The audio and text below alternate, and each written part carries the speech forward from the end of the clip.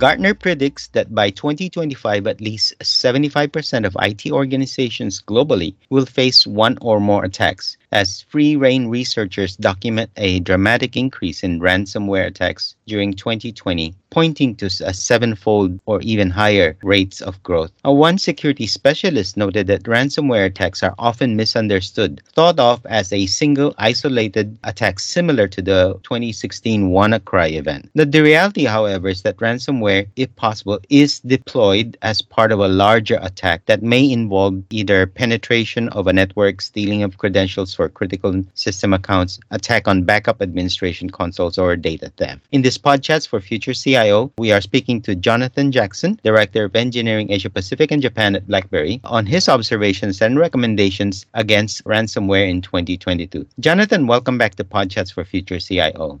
Alan, great to be here. Thanks for the time. What are the characteristics of a ransomware, and has it changed from before the pandemic?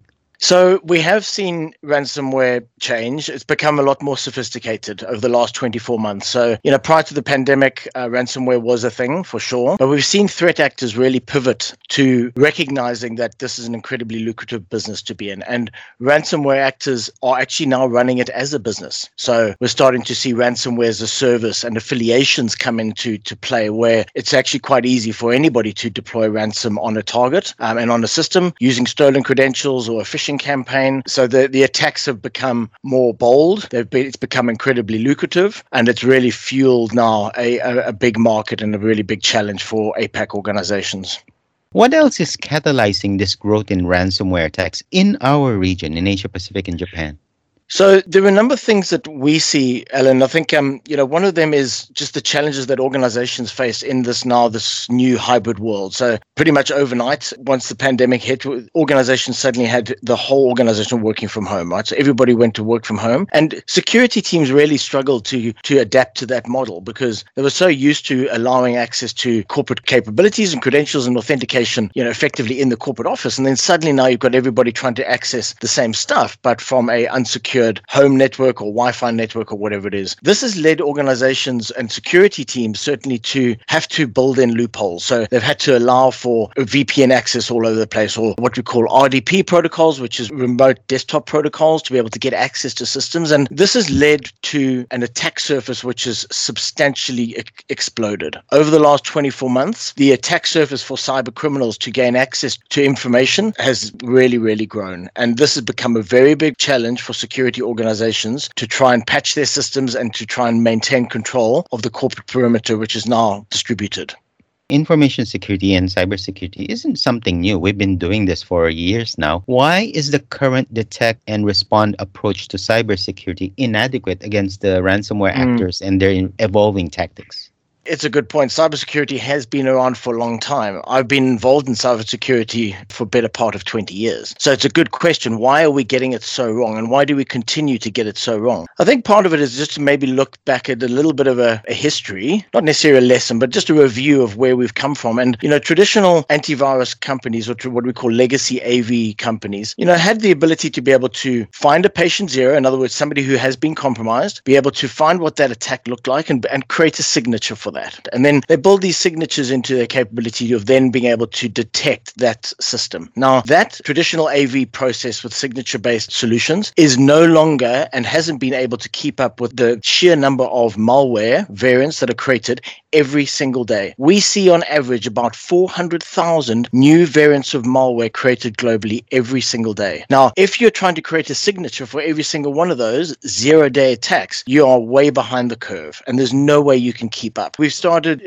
over the last 3 to 5 years, some additional capability coming into that space around things like sandboxing and heuristics and early math models, as well as potentially using AI. And that has really helped us. But effectively, the industry has kind of given up on prevention. They don't believe in preventing an attack. What they do now is they've created something called endpoint detection response, or EDR, which is a tool which allows you to mitigate the attack once it's actually happened and find it and threat hunt and stop the breach after it's that's occurred. And I think the challenge needs to be here is finding the balance between the two, because just relying purely on EDR isn't going to meet the needs of organizations going forward, because effectively you're allowing somebody to initiate attack against you. So we do still need to use prevention-based capabilities, and we were starting to see in the industry anyway, a number of key security vendors who are able to now proactively prevent an attack from happening pre-execution, which I think is the key going forwards.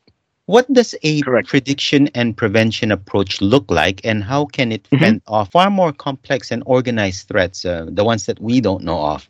So what we've effectively done is we look at building in a math model, a very powerful and huge mathematical model of known good and known bad. So, for example, you could take all of the Microsoft files, which are known good files, and then you can mix those in with known bad files. And AI and math models are able to vectorize, and we can train math models to be able to predict very, very accurately what is good and what is bad. So that when a file drops onto a system, whatever it is, even if it's been renamed and repackaged to look like Outlook.exe or WinWord.exe, that file may in fact be a piece of ransomware. And because of the features that are in that file, we are able to convict that file pre-execution and know that it is actually bad. So this is how we're kind of doing it now. We have math models that learn and grow and get better and better at being able to predict. And then the math models will then fight with the next generation of math model to make sure that the efficacy and the effectiveness of that math model supersedes the next one. My organization that I work for we're now in the 7th year of the iterations of the math model. So these things are getting very, very good at effectively preventing attacks from happening. And we see around about a 98% effective rate. So stuff does get through. There is nobody out there who can say that they're 100% effective, but prevention absolutely is possible using machine learning and artificial intelligence.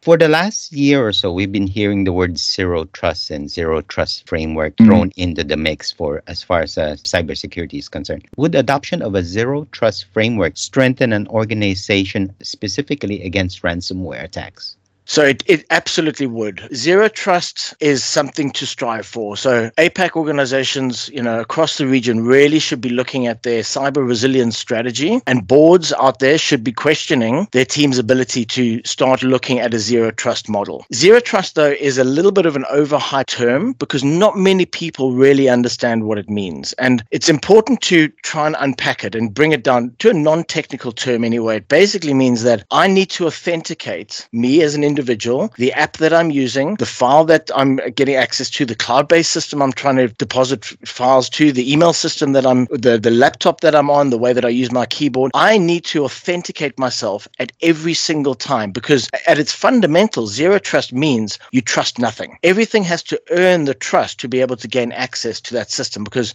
overall we need to think that everything is bad. So you need to be able to find a model which is going to help you to authenticate every person, every piece of data, every application, etc. on your system. But certainly to answer your question, yes, zero trust is a very healthy thing for organizations from a strategy perspective to look at, to try and adopt more rigor into their cyber resilience strategy. Now, you just said it, adapt more rigor. So beyond zero trust, is there anything else that organizations, including CISO, CISOs, need to do in order to, we're coming into the new year, in order to protect themselves even better?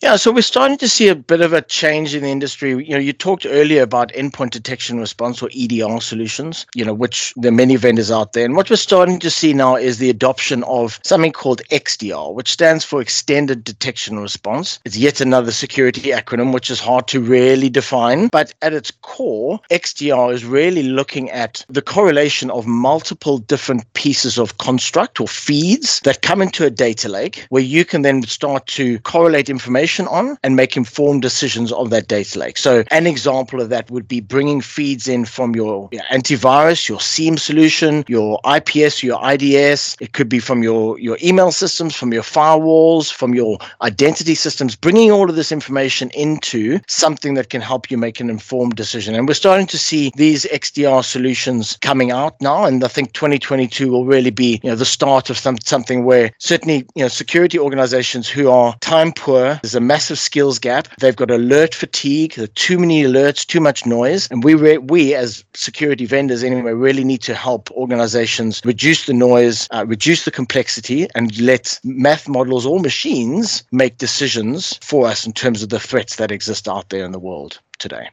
And we're coming into the end of the year. 2021 is going to say bye-bye to 2021. And expecting 2022 to be even more, how should I say, exciting on the perspective of cybersecurity. What can we expect in 2022? And what should enterprises be doing in anticipation of that? Of course, we're talking about cybersecurity, right? And ransom.